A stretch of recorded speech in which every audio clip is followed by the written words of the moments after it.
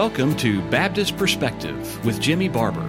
Whether you're listening while driving home from work, sitting with a hot cup of coffee, or making dinner, we hope this podcast will be thought-provoking and edifying. Now, here with today's episode is Jimmy Barber.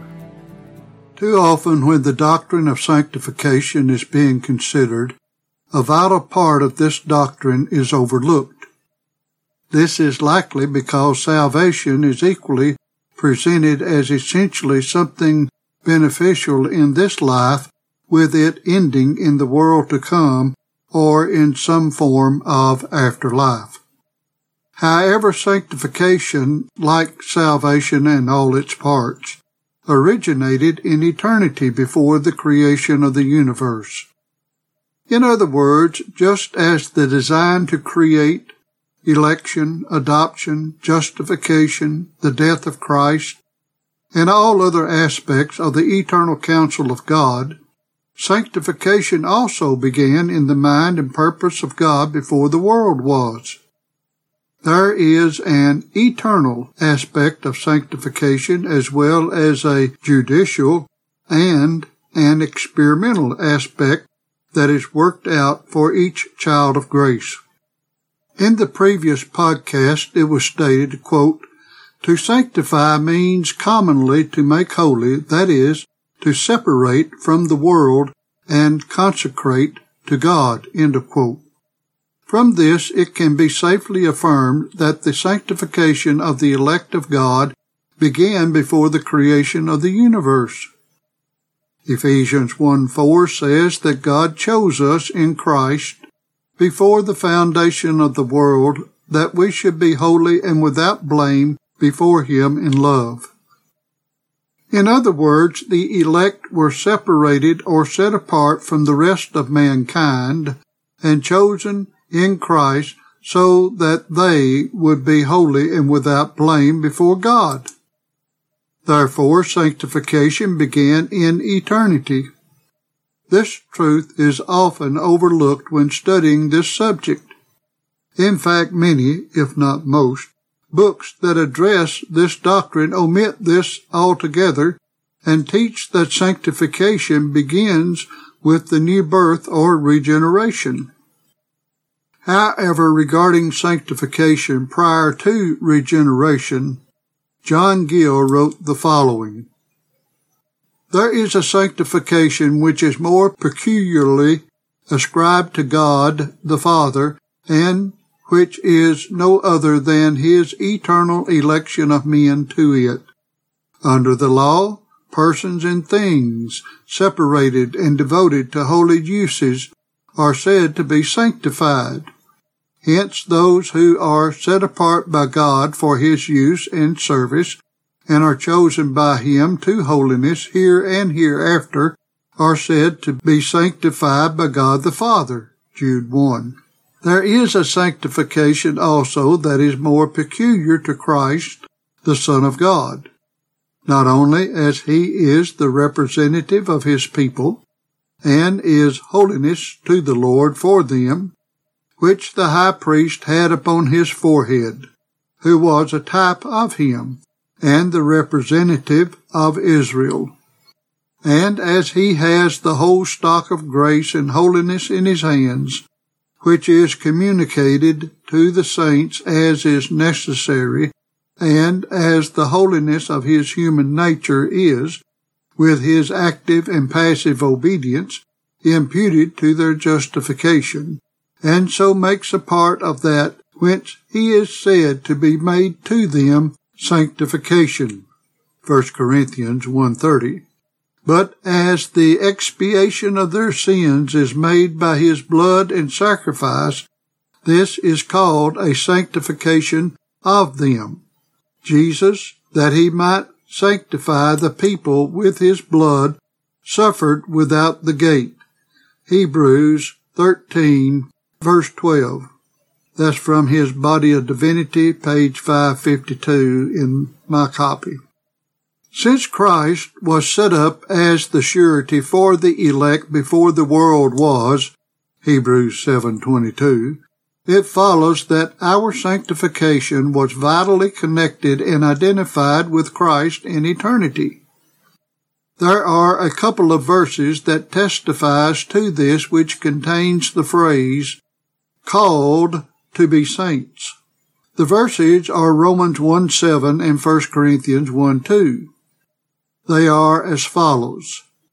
To all that be in Rome, beloved of God, called to be saints, grace to you and peace from God our Father and the Lord Jesus Christ. And unto the church of God which is at Corinth, to them that are sanctified in Christ Jesus, called to be saints, with all that in every place call upon the name of Jesus Christ our Lord, both theirs and ours. You will notice that the to be is in italics, which means that it is not in the Greek text, and it is literally called saints. Since the believers in Rome and in Corinth are equally designated as saints, it is obvious that each and every believer had the same degree and measure of holiness. In fact, viewing the congregation at Corinth as a whole, there was much to be desired in many of them. While the believers in both places were equally designated as saints, this must include more than personal holiness. Even Peter spoke of those believers being elected according to the foreknowledge of God through sanctification of the Spirit, 1 Peter 1:2. This is well summarized by John Calvin in his comments on 1 Corinthians 1:2. He wrote, quote, "What immediately follows, called to be saints, I understand to mean, as ye have been called unto holiness. It may, however, be taken in two senses. Either we may understand Paul to say that the ground of sanctification is the call of God, inasmuch as God has chosen them, meaning that this depends on his grace, not on the excellence of men.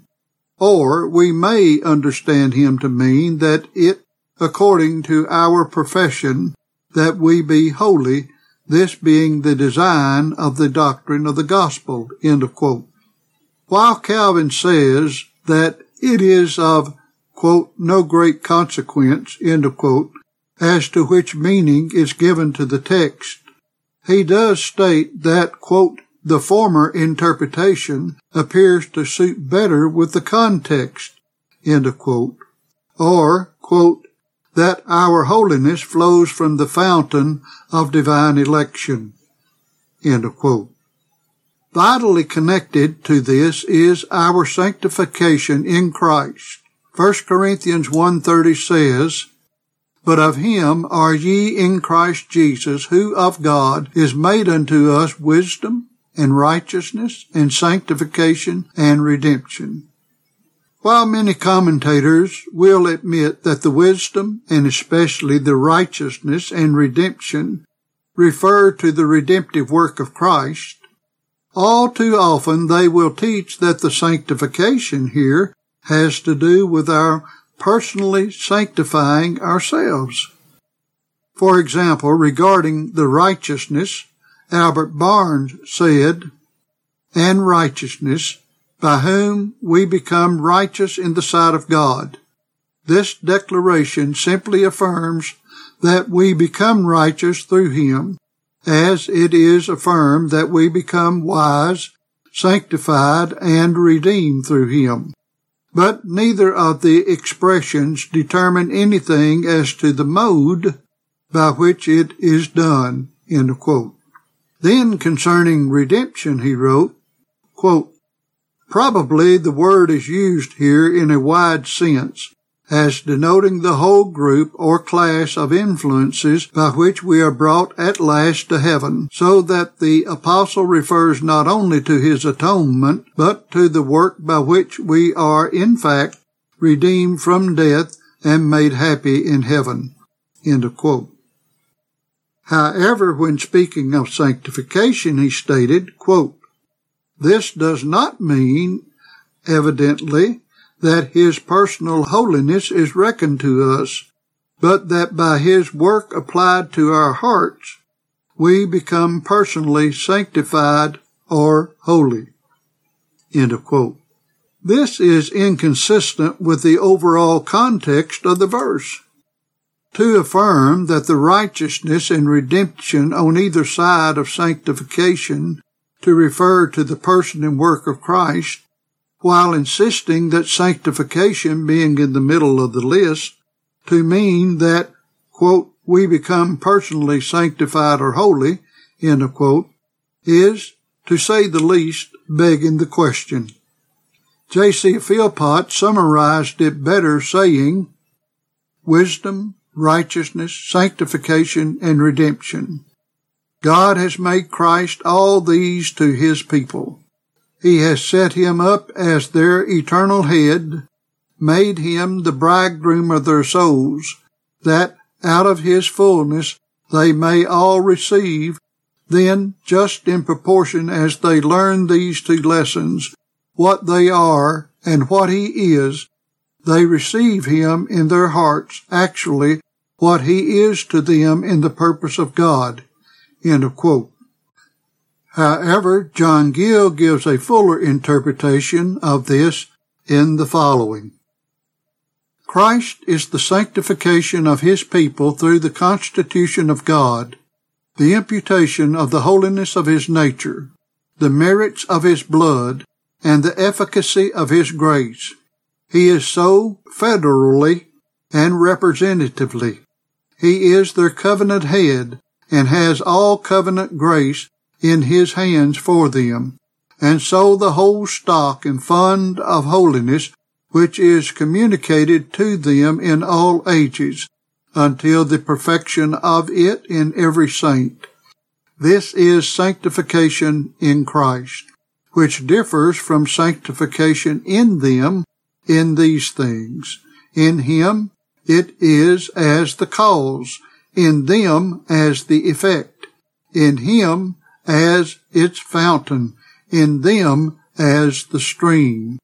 In him it is complete, in them it is imperfect for the present, and they have it by virtue of union to him. Sanctification in Christ can be of no avail to any unless it is derived from him to them, so that this sanctification in Christ does not render the sanctification of the Spirit unnecessary, but includes it and secures it. Likewise, Christ is the sanctification of his people by imputation, as the holiness of his human nature is, together with his obedience and sufferings imputed to them for their justification. Christ assumed an holy human nature. The holiness of it was not merely a qualification for his office as a Savior, or what made his actions and sufferings in that nature significant and useful, or is exemplary to men, but is a branch of the saint's justification before God. The law required an holy nature. Theirs is not holy. Christ has assumed one not for himself, but for them, and so is the end of the law in all respects. And this may be greatly designed in the whole of this passage. Wisdom may stand in general for the wise scheme of justification, as it is laid in Christ.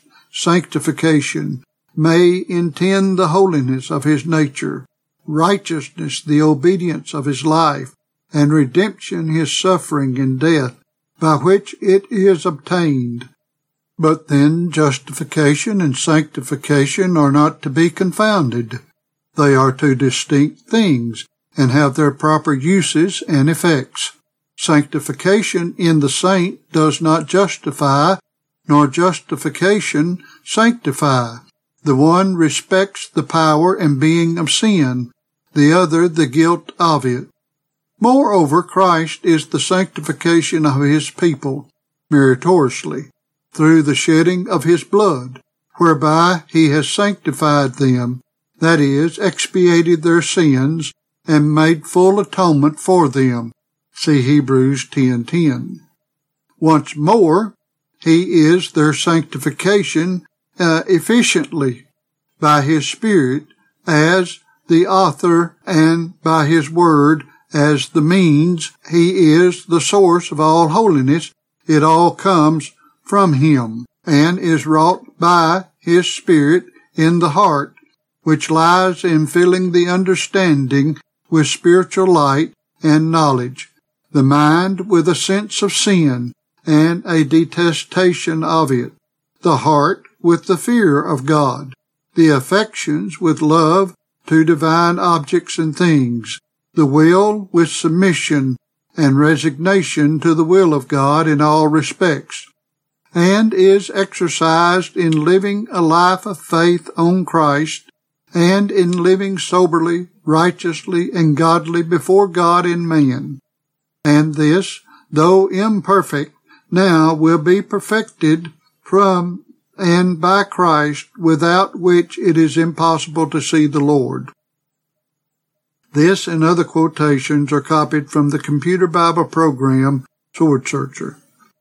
I realize this is a lengthy quote, and it goes beyond that part of sanctification which resides in the eternal counsel of God, and speaks of the judicial aspect as well as the experimental phase of sanctification. But I believe it was worth quoting all of it.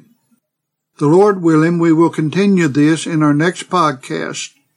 However, our time is up for today. Farewell. Thank you for listening to today's edition of Baptist Perspective.